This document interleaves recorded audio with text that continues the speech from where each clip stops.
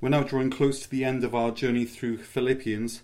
Just a couple more weeks and then we get into Advent. And I started this series meaning for it just to be for the summer, which is why the theme has the word flip-flop in it. Quit your flip-flopping and get your joy in Jesus. But I quickly saw that it was going to go on longer than the summer, and here we are in November, still learning how to kick off our flip-flops by getting joy in Jesus. And getting joy is serious business. It's not for the faint-hearted, but it's been an encouraging journey, and it's amazing thinking that this letter that's all about joy and all about Jesus was written by someone in jail looking at his potential execution. Like I said, joy is serious business. Let's read today's scripture from Philippians chapter 4, starting at verse 2. I entreat Euodia and I entreat Syntyche to agree in the Lord. Yes, I ask you also, true companion, help these women who have laboured side by side with me in the gospel, together with Clement and the rest of my fellow workers whose names are in the book of life. Rejoice in the Lord always. Again, I will say rejoice. Let your reasonableness be known to everyone. The Lord is at hand. Do not be anxious about anything, but in everything by prayer and supplication with thanksgiving, let your requests be made known to God, and the peace of God, which surpasses all understanding, will guard your hearts and your minds in Christ Jesus. Now, this letter is one that would have been written or would have been read out loud in front of a congregation. And in this context, Paul outs or draws attention to two women who appear to have been having some sort of a conflict. Now, we aren't told exactly what it is, but we are told that these are both women who have earned the respect of Paul. They've laboured shoulder to shoulder with Paul in the cause of the gospel, and now Paul is encouraging someone in the congregation. We aren't sure exactly who, but he refers to them as true companion. And now, so he's encouraging this person to come alongside them and to help them mend their differences. He's entreating them by reminding them of what's truly important, that what unites them is stronger than what divides them. He mentions three things. Firstly, that they've invested their lives in the spread of the gospel. This is something that unites them. They also both have the love and the respect of Paul. And then the third thing is that both of their names are written in the Lamb's Book of Life. And so based on this foundation, Paul encourages them to sort out their differences. And it must have been a pretty big difference for Paul to have heard about it all the way over in Rome and to be writing to them about it all the way back in Philippi. So he's writing to Euodia and Syntyche, and he's also writing to the church at Philippi, and he's writing to us. The foundational statement of today's scripture is in verse 5, where it says 5 words, the Lord is at hand. Your translation might say the Lord is near, but I like the Lord is at hand because it means he's right there. He's within your grasp. He's conveniently placed himself right there for your joy and for your comfort.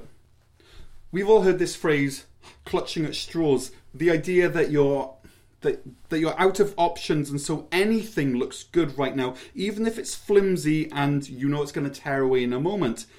If you're falling down a steep bank towards a cliff edge, you're going to grip anything. You're not going to be choosy. A bush, some grass, a sheep wandering by if you're in Wales. But here we're told that the Lord is at hand. This isn't clutching at straws. This is something more profound, more steadfast. As Psalm 46 says, God is our refuge and strength, a very present help in trouble. So God is as present as your cell phone, as Siri. And that's where we start today. The Lord is at hand. Everything else in our passage today builds from this foundation. The Lord is at hand. He's the weapon under your pillow. He's the friend who's just a phone call away. He's the bodyguard who follows you. He's your first responder. He responds faster than it takes to microwave a bowl of chicken soup. He's there, poised to intervene. The Lord is at hand, but the question is, do you believe this? Let's move on to verse 4. And it's because the Lord is at hand that we can rejoice in the Lord always. Again, I will say rejoice. How could we rejoice in the Lord if he wasn't at hand? The fact that he's right there, that he is near, gives us the permission that we need to rejoice in him. You can only pump gas into your car if A, you're in a gas station, and B, if there's gas in the tanks underneath the gas station. Because the fuel is right there, you can fuel up. Because the Lord is at hand, you can rejoice in him. It's simple. So not only is he right there, but he's also inviting you in. There's an invitation here. God is saying, in essence, don't worry, I'm here. You're not alone. Now come on in. In the midst of the circumstance that you find yourself in, and find your joy in me. Rejoice in the Lord always. So first we are to rejoice. It's a command. It's a mandate. And like I said last week in the sermon on Martin Luther, what God commands, he provides. So if God is commanding us to rejoice, he's going to provide the means to do so. The fuel for our rejoicing is God himself.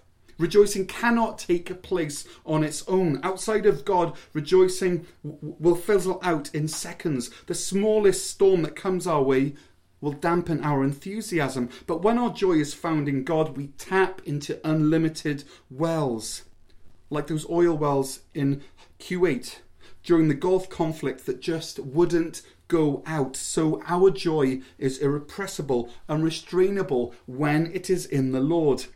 When we reckon on the promise in the Bible that the Lord is at hand, and when we choose to obey the mandate, the command to rejoice in the Lord, we discover that this well of oil runs deep, and no matter how much it rains, that fire keeps on burning. Rejoice in the Lord always, and again I say, rejoice. George Muller said this: the first great and primary business to which I ought to attend every day is to have my soul happy in the Lord. Seriously, how different would my life look if every morning I woke up and said, okay, my first item on the agenda is not to have a cup of coffee or to check my email or to go on to social media, but my first item on the agenda is to get my soul happy in the Lord. And so for me, I'd grab a hymn book, I'd open it up and I'd start reading or singing these hymns to myself. So, for example, if I was to turn to number 199 in the hymn book, I'd read this. It says, "Arise, my soul, arise, shake off thy guilty fears, the bleeding sacrifice in my behalf appears." And on it goes, expressing how what Christ achieved on the cross is impacting my day. So hymns are my soul's plan, or my plan to get my soul happy in the Lord. But what's your plan to get your soul happy in the Lord? What's your strategy to rejoice in the Lord always? Because if you don't have a strategy, then you're going to fail every time. If you're hoping that somehow in the moment when you're struggling, that you're just going to somehow stumble into joy, then you're way off. We don't rejoice in warm and vague thoughts of God. We rejoice in solid truths like that hymn that says, died he for me who caused him pain, for me who him to death pursued. Amazing love, how can it be that thou, my God, shouldst die for me? So whether it's a hymn book or whether it's a memorized scripture, whether it's reading a catechism or a creed, whatever it is that connects you to the deep well of God's joy, grab that thing and keep it with you. Have it at hand because the Lord is at hand. Verse 5. Let your reasonableness be known to everyone. Now I think that the New International Version uses the word gentleness instead, and I think I prefer it because it sums up more of what the original meaning is. The other words that we might use instead of reasonableness are graciousness or uncontentiousness. So in these two verses, verse 4 and 5, we're being introduced to a person or to a group of people, a church, who are exuberant with joy, but also gentle. Which is nice because it's not just the super extroverts who walk around saying, I'm so blessed, or praise God, who are rejoicing in the Lord. It's also the quiet introverts who would much rather be getting quietly on with life than living it up in the middle of a celebration. Let your gentleness be known to all. Be known for your gentleness, for your graciousness, for your uncontentiousness. And remember, the command to let your gentleness or graciousness be known to everyone is rooted in this truth that the Lord is at hand. So here's how the thinking goes. If you're reckoning on the fact that the Lord is at hand, it frees you from the tendency to be over defensive, to think that your reputation is solely up to you. In fact, it's this thinking that is behind Romans chapter 12, verse 17, where it says this, do not repay anyone evil for evil. Be careful to do what is right in the eyes of everybody, and if it's possible, as far as it depends on you, live at peace with everyone. Do not take revenge, verse 19, my friends, but leave room for God's wrath, for it is written, it is mine to avenge. I will repay, says the Lord. On the contrary, verse 20, if your enemy is hungry, feed him. If he is thirsty, give him something to drink. In doing this, you will heap burning coals on his head. Do not take revenge, but leave room for God's wrath. So what's the connection between God's wrath and living a gentle life? Well, first of all, in this Romans passage, there's an assumption being made that God is, first of all, present, and secondly, that God is attentive, and that God cares about justice a lot more than we do. And what's great is that God is not sidetracked by self-interest or maybe petty vendettas like we are. He's not affected by the way that he just woke up or whether he's had a coffee yet. God is God. He's the same. Always the same. So just as counting on the Lord being at hand frees the Christian up to love their enemy and to leave justice in God's hand, so counting on the Lord being at hand frees the Christian up to be gentle and to let our gentleness be known to all. And Paul is saying this to Euodia and Syntyche, and he's saying it to us. The Lord is at hand. Relax. Take a breath. Engage with this truth that God is at your fingertips, ready to move. And when this truth starts to bear down on your life, you find that frustration that was there before has been replaced by gentleness. That negativity or the depression that was there has been replaced by joy. Which is why the passive voice is used here, because it's something that flows naturally if we only let it. It's not something that has to be drummed up or brought kicking and screaming into existence. Joy and gentleness flow naturally out of the understanding that the Lord is at hand, that the Lord is near. Verse 6. Do not be anxious about anything, but in everything by prayer and supplication, with thanksgiving, let your requests be made known to God. Really? You think Paul actually means this? Do not be anxious about anything?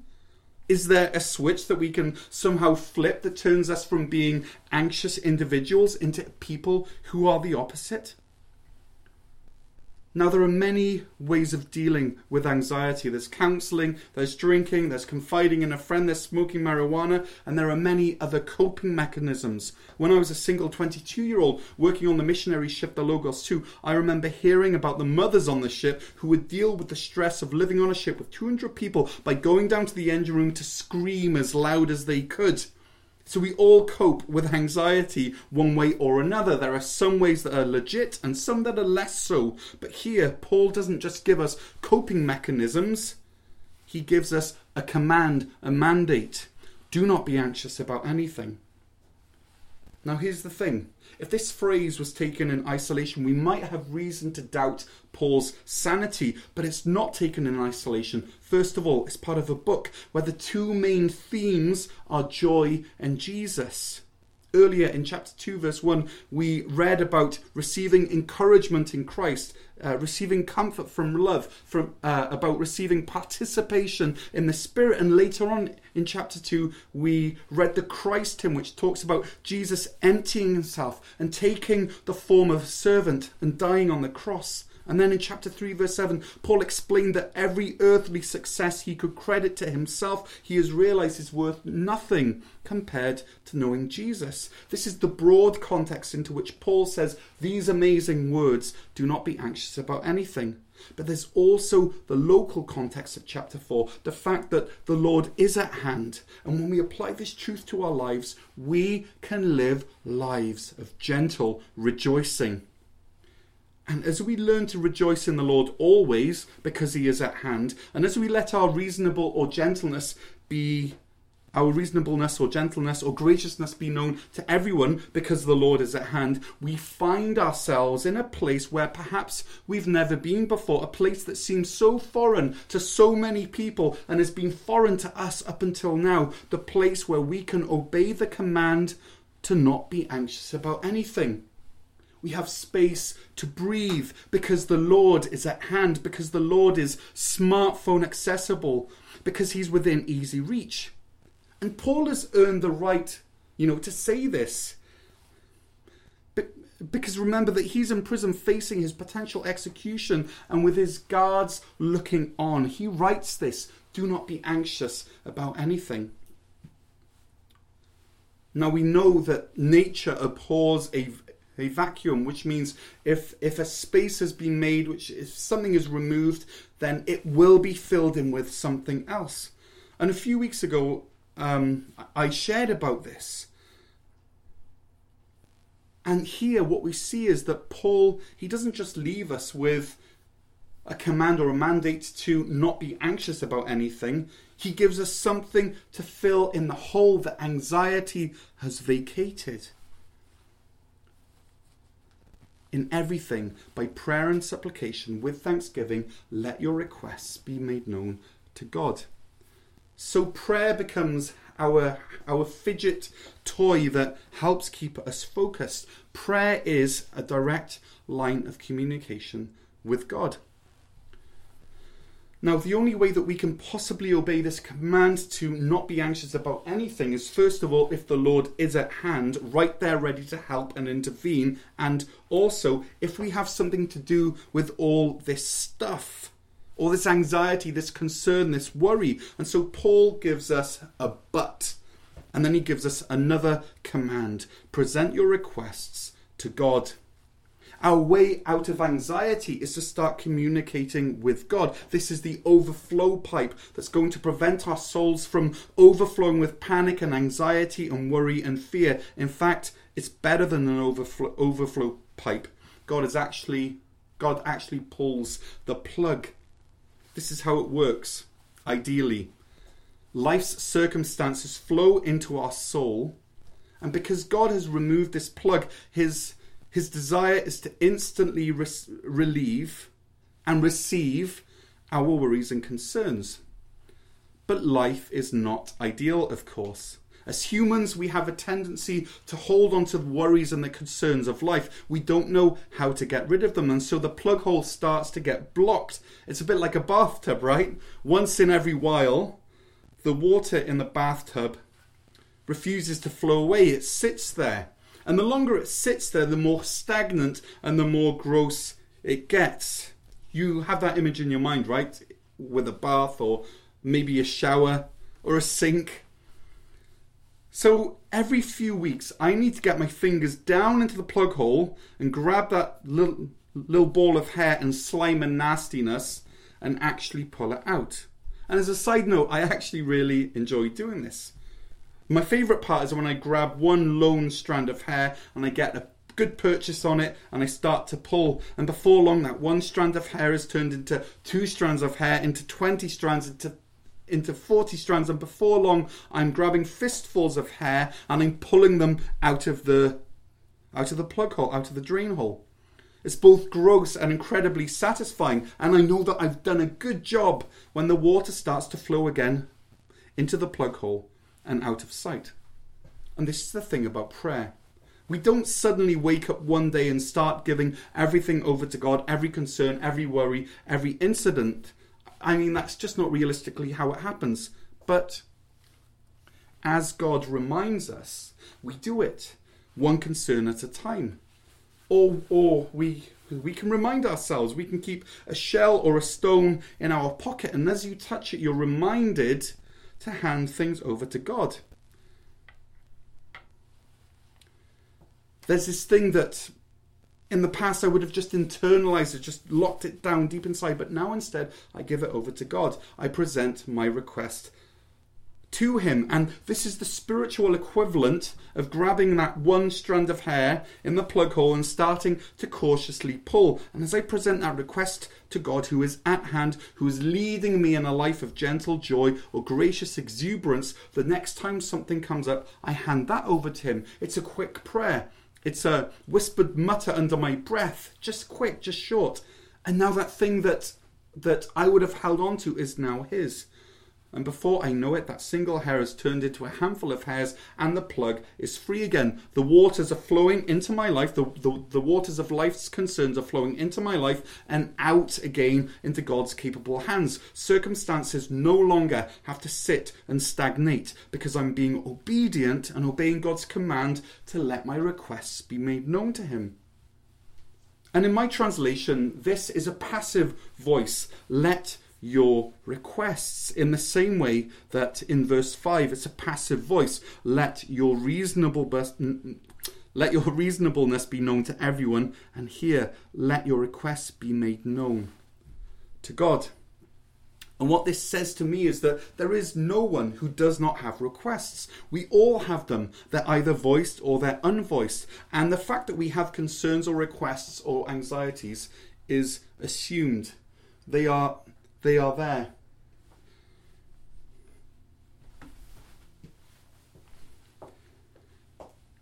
And if they are not handled, then they build up and build up and build up. But here Paul is saying, let the water flow in the way it's supposed to, out through the plug hole. That's why the plug hole was created in the first place. Now, if the bath starts to fill up with water, we do have other options than unplugging the plug.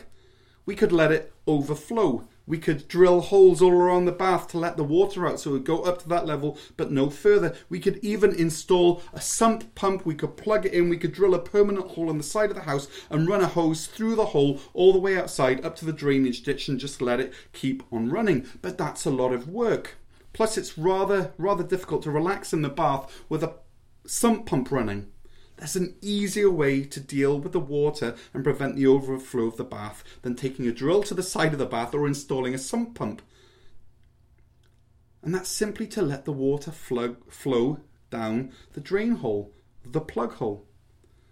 And the bath was created to let this happen. And so all we need to do is to unplug that hole one hair at a time and to keep it clear. And when the water starts to back up and fill up, we know it's time to work at it again. Let's listen to how the Message words our scripture for today from Philippians chapter 4. Don't fret or worry. Instead of worrying, pray. Let petitions and praises shape your worries into prayers, letting God know your concerns. And before you know it, a sense of God's wholeness, everything coming together for good, will come and settle you down. It's wonderful what happens when Christ displaces worry at the center of your life. Let me share with you some of the questions that we will be wrestling with at our Grow groups this week. First one, George Muller said, the first great and primary business to which I ought to attend every day is to have my soul happy in the Lord. Now, what practical steps do you take to get yourself happy in the Lord? Share with each other what works for you. Next question, what are your coping mechanisms for dealing with anxiety? Third question, Dan said, we don't rejoice because of warm and vague thoughts of God. We rejoice in solid truths. Do you agree or disagree with this statement? Why? Next question.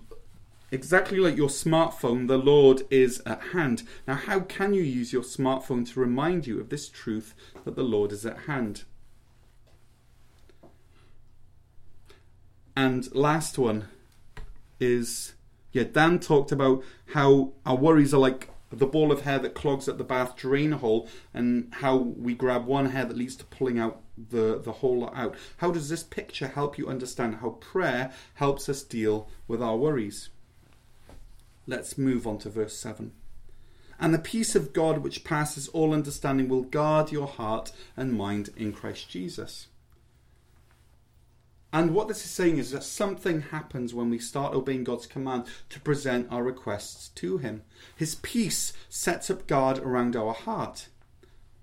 Now I told you a couple of minutes ago that the passive voice was used when Paul said, let your requests be made known to God, which is saying let your concerns and requests follow their natural course and flow to God. Now, we're a bit surprised by this passive voice. We're taught to think that prayer is such hard work and a duty that we must do, rather than following the natural contours of who God has created us to be. Well, now we hear a surprising active voice. The peace of God will guard. And it's surprising because just as we've been taught that prayer is a blood, grit and tears action, so we're taught that peace is a passive, floaty, wifty-wafty state of being. We're taught that peace is just something inside us that we need to release or to set free, which is pure nonsense, because true peace, which is really the only peace worth knowing, originates outside of us in the very person and nature of God. And true peace is hardcore. True peace is active. True peace is military. True peace sets up a guard around our heart and our mind, and it protects us. And of course it surpasses understanding. Of course it does, because it does not originate in us. It springs out of God's being and God's person. And thank God it surpasses our understanding, because if it did not, it means that it's something that we can create, that we can somehow pat ourselves on the back for. But no, peace is beyond us. We can only get it from God.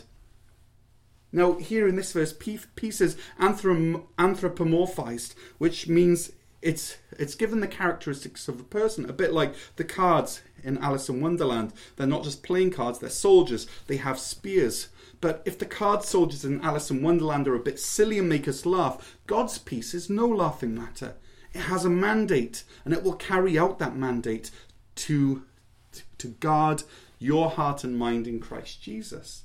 It is there and it will not move. No matter how much the enemy charges against it, God's peace will stand its ground. And the foundation for the steadfastness of this peace is Jesus Christ himself. It is immovable. And so to complete our analogy of the bath, the peace of God is the hair trap that is installed over the plug hole.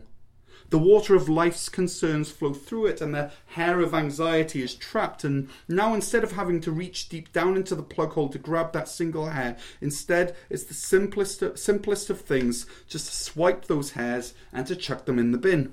This is what happens when we make it a habit of letting our requests be made known to God. God installs his peace over that drain hole, over that plug hole, in order to keep it clear. And that peace is maintained.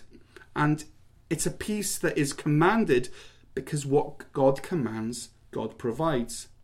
Our anxious free life is based on the truth that the Lord is at hand. And because the Lord is at hand, we can truly rejoice in the Lord always. Because the Lord is at hand, we can let our gentleness and graciousness be made known to all. Because the Lord is at hand, we can let our requests be made known to God. Because the Lord is at hand, the peace that God himself experiences, the peace of knowing that he is sovereign over all things, stands guard around our hearts and minds in Christ Jesus. This was good news for Syntyche and Euodia in the middle of their conflict. And this was good news for Paul in his jail cell. And this is good news for you in whatever circumstance you find yourself in. This is the peace of God that allows us to quit our flip-flopping and instead find our joy in Jesus.